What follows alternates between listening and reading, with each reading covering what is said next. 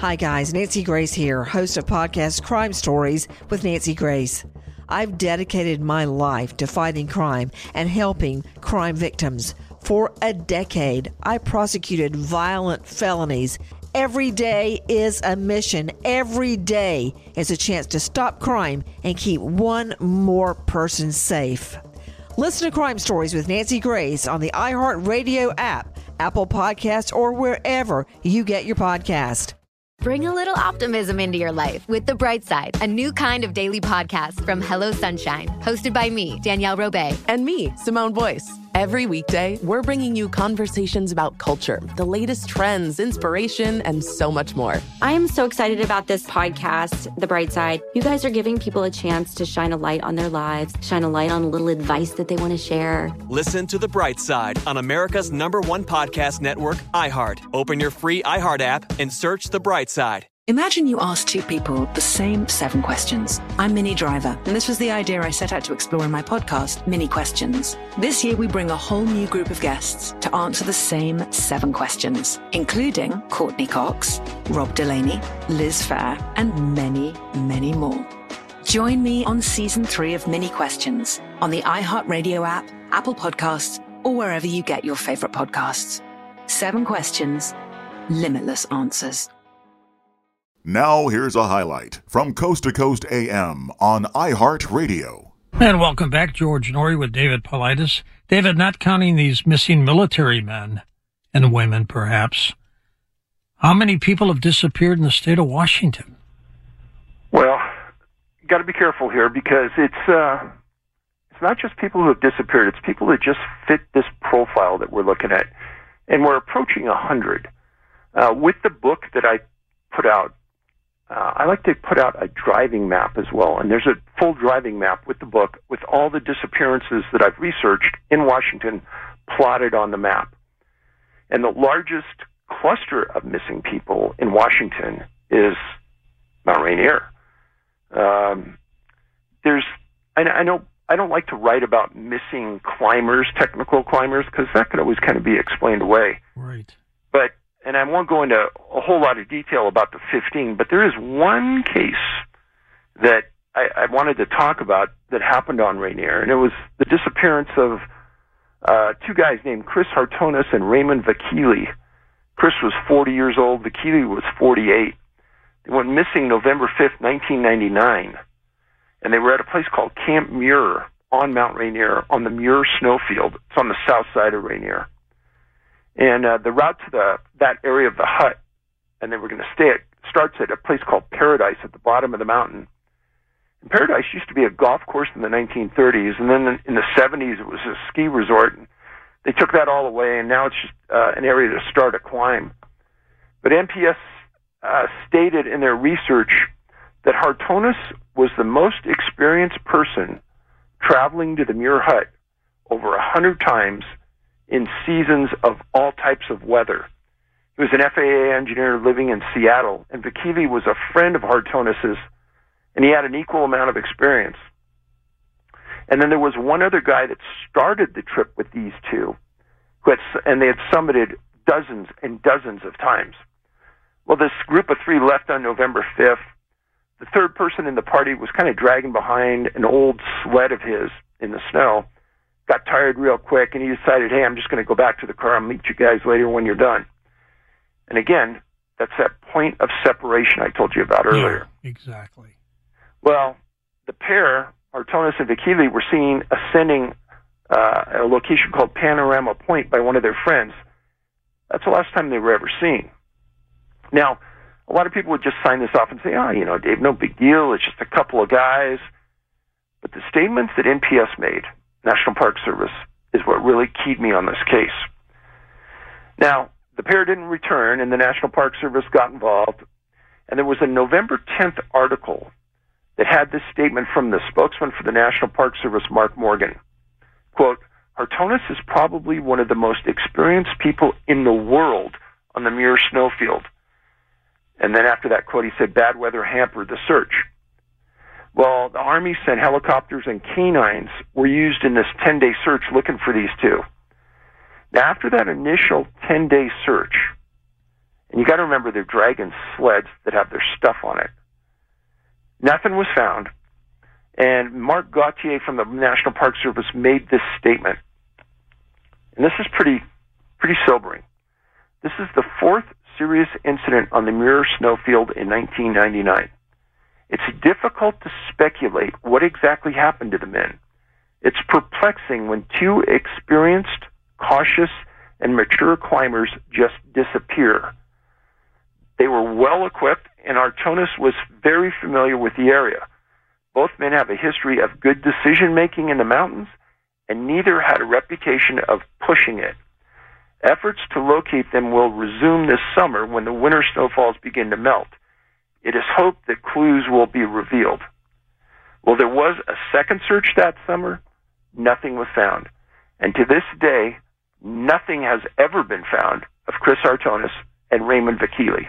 How bizarre. And they were prepared for the elements, too, weren't they? Like the National Park Service said, George, they were some of the most experienced men in the world on that part of the mountain. And when the Park Service comes out and says things just like that, I've never heard him say anything like that before, so I pay attention. And it's so unusual to have two people disappear, and these sleds they're dragging are probably 5 feet long. They're not going to go away. These things are huge. I can't believe it. And as long as you have snow, it's not too difficult to pull, right? Exactly. Do they have weapons, David? Do you know?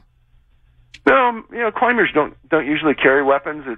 They're heavy, and they're bulky, and there's really no reason at those altitudes in their mind to be carrying anything like that.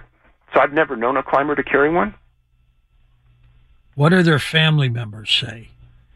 That's a very good question, and they never came forward and said anything to the press, and I've never heard anything more about this since it happened.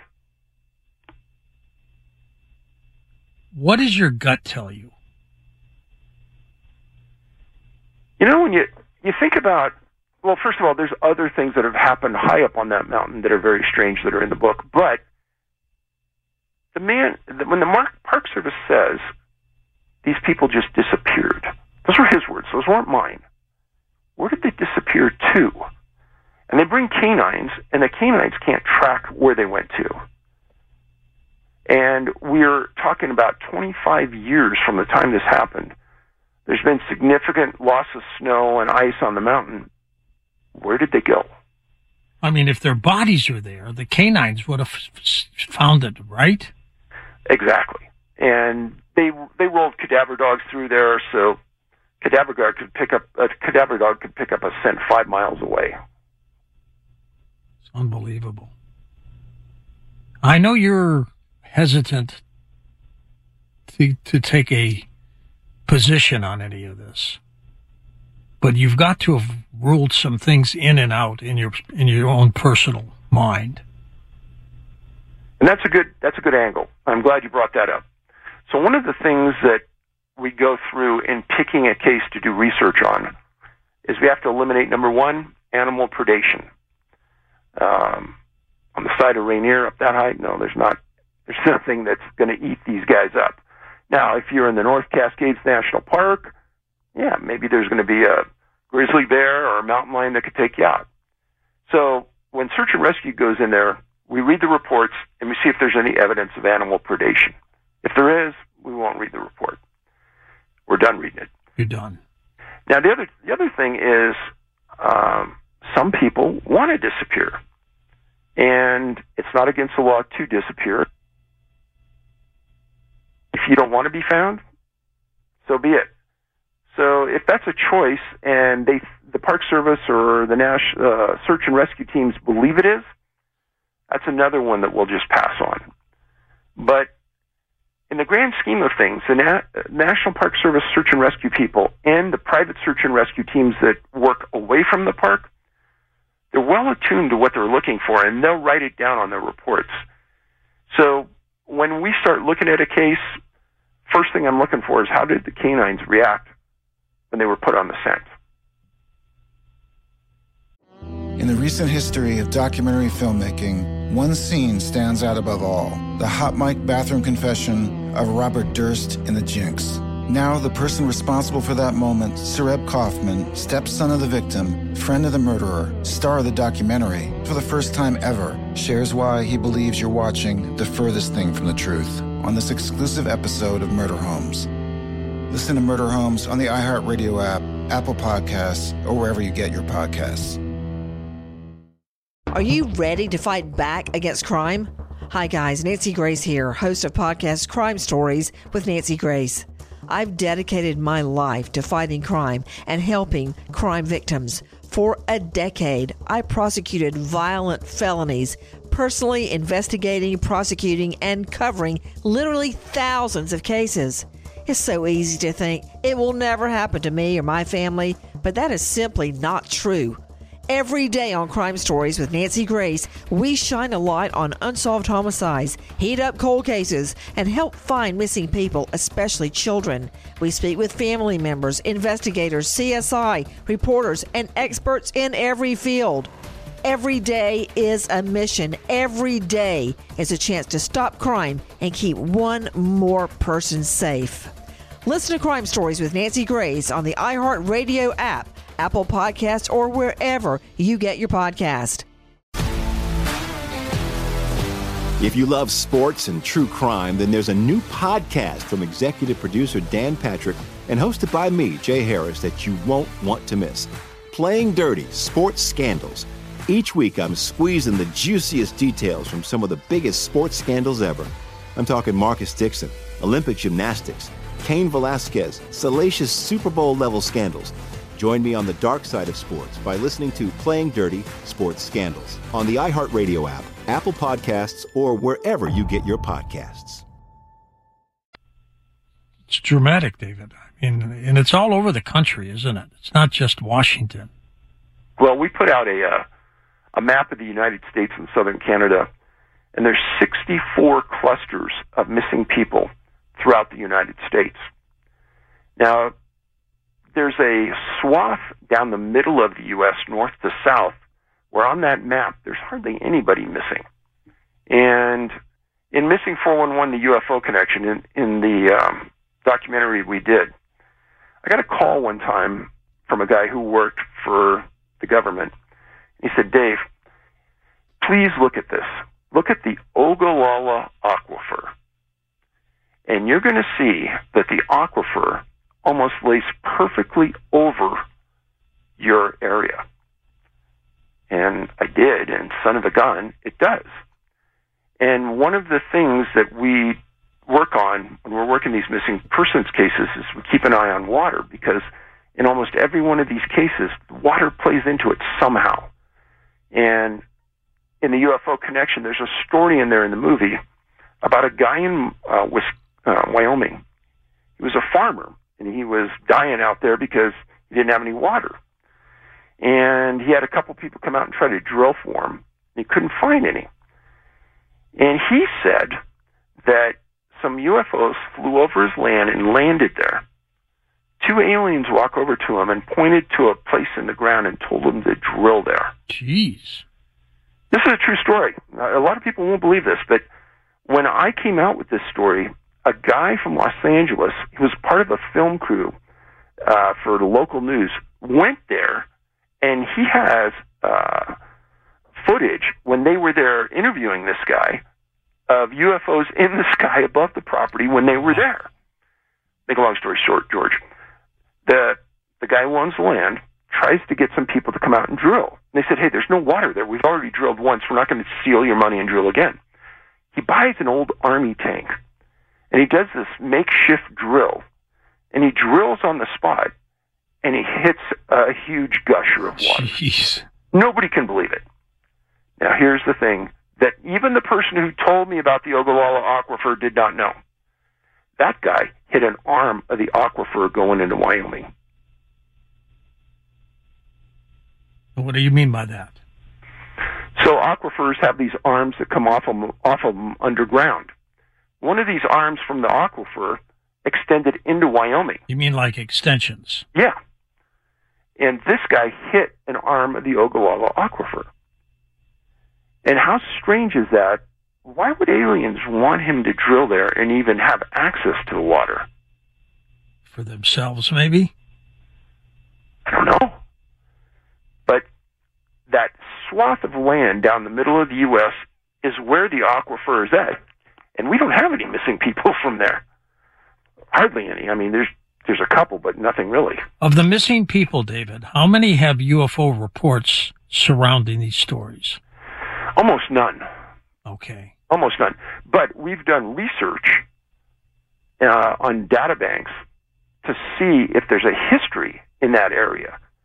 And in the movie The UFO Connection, we did a big segment on the area around Cheyenne, Wyoming, and where this guy hit this gusher. And there's a series of hunters we highlighted in the movie that are missing from this area northwest of Cheyenne. And all of the hunters in that area were all German. That's peculiar.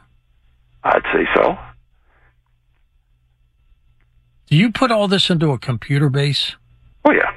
Oh, yeah. We've worked it 3 ways to Sunday. And are you getting any common denominators? Profile points? Yeah. German. Another one, part of that list, I didn't get to the final ones, but there's a series of intellectuals, George, that have disappeared.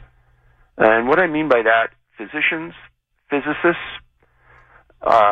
In my books, I've written about 6 physicists who have disappeared, who have never been found, and they're all German. I could not find anyone, a physicist, who wasn't German that disappeared. What is the significance of that? It's bizarre. I've had a lot of, I'm not proposing this is true, but I've had a lot of people write to me and say, well, Dave, you know, there's a whole Antarctica connection with the Germans, and they're supposedly still up there, and maybe they're taking people to work this project. I don't know. It's odd that they're all German. That is weird. And then there's a whole series of physicians who have disappeared. That's also odd. Like they may be needed someplace. And you know what? Oddly, George, your comment is interesting because all of these physicians were described as the nicest, most easygoing, the type of people that could live with anyone. And they were never described as hard-nosed, difficult to get along with. No, it was just the opposite. The nicest people. Would you want to be plucked up and then just taken somewhere? So, and never returned? You know, when you do these conferences in front of hundreds of people, you do them all the time, and you come up with some weird questions and things. And they said, well, we've heard this story about a guy who was taken, and he was given the option of going to live on a spaceship forever, or coming back to Earth, and this guy chose to go on, and otherwise they wipe your mind clean and they put you back on Earth. Well, on my YouTube channel, about a month ago, I did a series on people who disappeared and were later found with amnesia. And the interesting part about this was predominantly in the late 30s to early 50s. And then it almost seemed to stop. And there were a series of people, and I did videos on 10 of them, and they would disappear in one part of the country and disappear and be found hundreds and hundreds of miles away in another part of the country with no means of transportation from point to point. And no recollection of how they got there. Giddy up. This is still, David, one of the weirdest stories I have ever come across. Strangest. Well, it causes me to stay up nights. Listen to more Coast to Coast AM every weeknight at 1 a.m. Eastern. And go to coasttocoastam.com for more. Hi guys, Nancy Grace here, host of podcast Crime Stories with Nancy Grace. I've dedicated my life to fighting crime and helping crime victims. For a decade, I prosecuted violent felonies. Every day is a mission. Every day is a chance to stop crime and keep one more person safe. Listen to Crime Stories with Nancy Grace on the iHeartRadio app, Apple Podcasts, or wherever you get your podcast. Bring a little optimism into your life with The Bright Side, a new kind of daily podcast from Hello Sunshine, hosted by me, Danielle Robay. And me, Simone Boyce. Every weekday, we're bringing you conversations about culture, the latest trends, inspiration, and so much more. I am so excited about this podcast, The Bright Side. You guys are giving people a chance to shine a light on their lives, shine a light on a little advice that they want to share. Listen to The Bright Side on America's #1 podcast network, iHeart. Open your free iHeart app and search The Bright Side.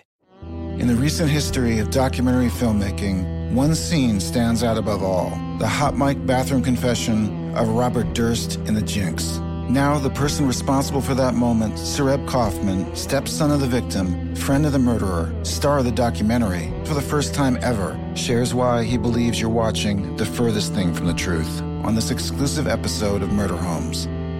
Listen to Murder Homes on the iHeartRadio app, Apple Podcasts, or wherever you get your podcasts.